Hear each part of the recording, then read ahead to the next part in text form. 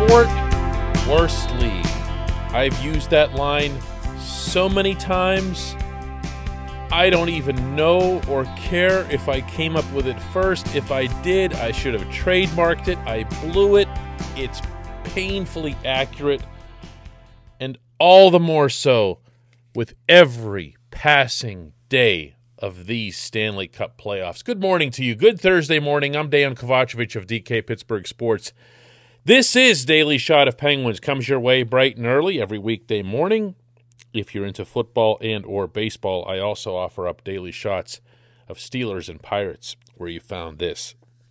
Did you stay up and watch the Islanders beat the Lightning with the very significant help of referee Chris Lee? If not, the final score was 3-2. Anthony Beauvillier scoring in overtime off of a really awful giveaway in front of his own net by Blake Coleman. But that's not what that game was about. That's not what decided it. That's not what these playoffs have been about. They've been about abhorrent officiating, absent officiating, people being paid to wear stripes and not doing their actual jobs. Take this, please, in the context of a 100% disinterested observer, okay? Because most often, when you hear officiating screeds, or when you have them yourself, it's within the context of discussing either the team you follow, the team you cover, team you root for, whatever it is.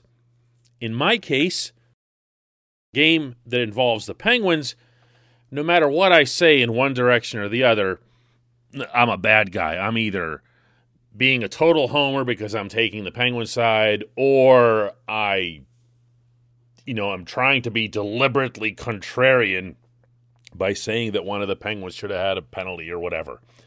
This is Islanders versus Lightning Bolts. I could not care less from the personal, professional, business standpoint who wins that series, or for that matter, any of the remaining series. But I do care about this beautiful sport being dumped on by the people who govern it for 2 straight months now. I don't know who came down with the edict that nothing would be called in these playoffs, that officiating would regress to 1977 levels. Nor do I know why anyone would want such a thing. This is not something that makes the league look good. It's not something that makes Gary Bettman look good. It's not something that helps the sport in terms of moving to ESPN and whatever other networks they signed with that are now going to be taking them off of NBC's hands. Because this stuff does not sell. It doesn't. You can make an argument for fighting. Fighting sells. People pay attention when guys fight. But that's not what this stuff is. Last night, Scott Mayfield, who was a filthy player in the Penguins series with the Islanders, and I said that at the time, I singled him out as being especially mean. I actually mentioned that again just this week on an episode of Daily Shot. Scott Mayfield took out Nikita Kucherov, the leading scorer in these playoffs, 27 points in these playoffs. Adam Graves style, for those of you who go way back. When the late Roger Neilson sent Graves from the Rangers out onto the ice to take out Mario Lemieux And Graves whacked at Mario's wrist.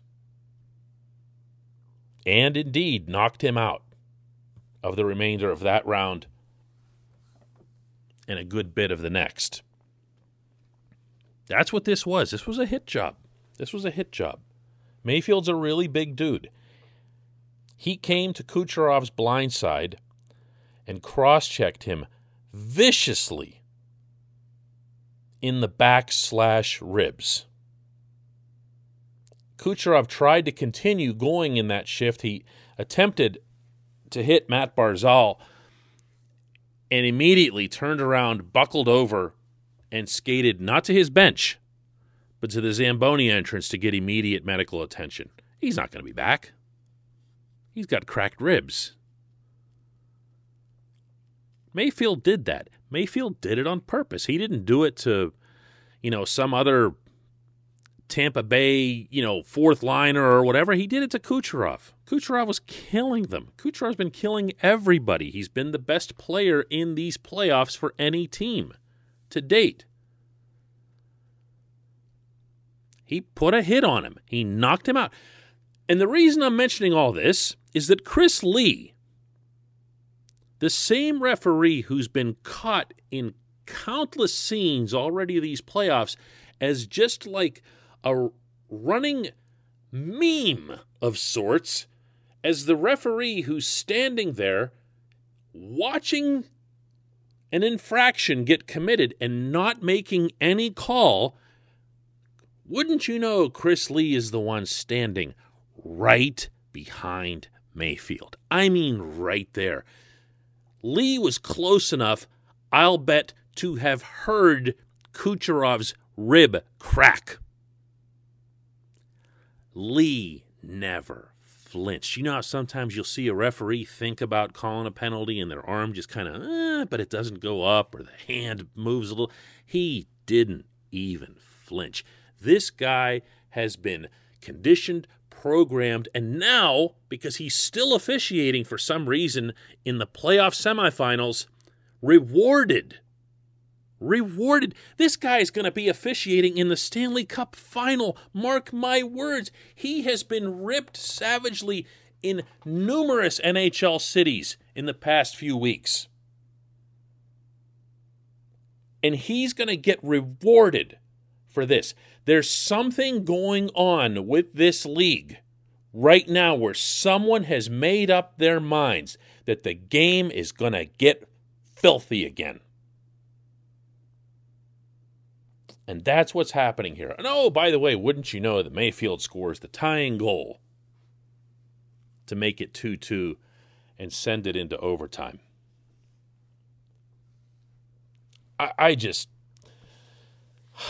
This game, if it were ever run by a competent commissioner, by competent people serving under the commissioner, which you would think would have something to do with the former, it could take off in ways that we can't even imagine because of how backward Bettman and his cronies are. Hockey's in a spot, particularly with a younger crowd, where I feel that it could just really go on a linear launch. I don't know if it would overtake this or that, or I'm not going to get into that stuff. But even the gap between 4 and 3 in North American major professional sports is sizable.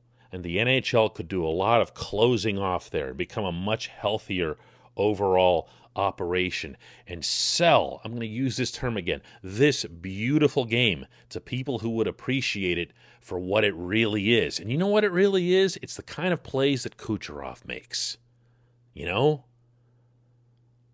It's not a behind the play, away from the puck, miles away from the puck, cross-check on a guy's back/ribs to crack them and to take him out.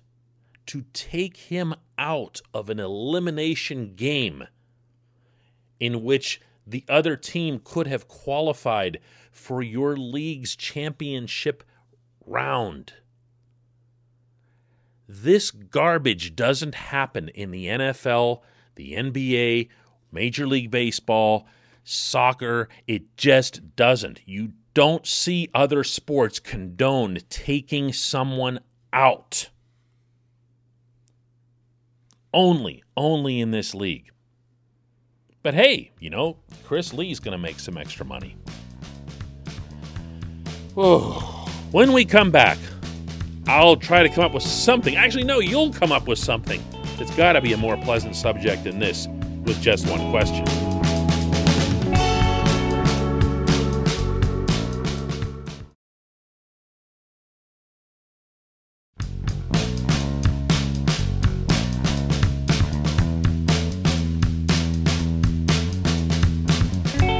Back, it's time for Just One Question, and that's brought to you on this program always by the very good people at the Greater Pittsburgh Community Food Bank, where they are committed to providing food for all of our neighbors in need across Western Pennsylvania, and they in turn need you. Visit pittsburghfoodbank.org to find out how $1 from you is all it takes to provide 5 full meals for those in need. I'm going to say that again. $1 equals 5 meals. pittsburghfoodbank.org. Today's question comes from Ryan, who asks, should the Penguins pursue Philip Lindberg as a goalie option, as he's a free agent later in July? Great college numbers, only 22 years old. Do the Penguins have a realistic shot of landing him? The answer to your actual questions, Ryan, are yes and yes. They should pursue him. Absolutely. Dearth of goaltending throughout the organization, in spite of a couple of recent high picks. And yes, they absolutely have a chance. If you think back just over recent history, the Penguins have done pretty well in terms of landing these college free agents, notably Zach Aston Reese and now Drew O'Connor. Lindberg is, as you mentioned, 22 years old, and he played for UMass, which won the NCAA championship. For anybody who doesn't understand how this worked, he had been drafted, this was in the 7th round, by the Wild, and you only have 2 years to sign somebody. If you don't, that player can basically just hit the open market. They tell the team that drafted them no thanks, they don't sign, and they go into free agency. The catch is there's a limit on what anyone can pay. So you just go and pick your team based on your team preference, based on what you feel is the best possibility for you to see action. Or whatever it is that's your chosen criteria. Maybe you just want to become friends with Sidney Crosby or whatever it is, okay? But it's not about money. It's not like you go out there and teams can bid on you. So when Zach Aston Reese chose the Penguins, for example, he did it just because that's the team that made the biggest impression on him. It's a lot closer to literal college recruiting than it is to free agency. You're trying to sell your team to that player and, of course, to their parents and agent and everybody else that's involved. Lindberg would be worth that. 1.24 goals against average, .949 save percentage, 10-1-4 record. He ended up the program's all-time leader in save percentage, .935. Goals against average, 1.62. He's just really, really, really good goaltender at his level. And while, he'd still be young at 22, that's also the same age that Matt Murray was when he won his second cup with the Penguins. So, age can be relative. You'd like to see the kid obviously have some kind of professional experience before he plays for any NHL team. But I don't think you could rule out, if you saw him as legitimately a top talent, telling him, hey, listen, did you watch us in the playoffs against the Islanders? Do you need us to sell you on the idea that there's opportunity in Pittsburgh?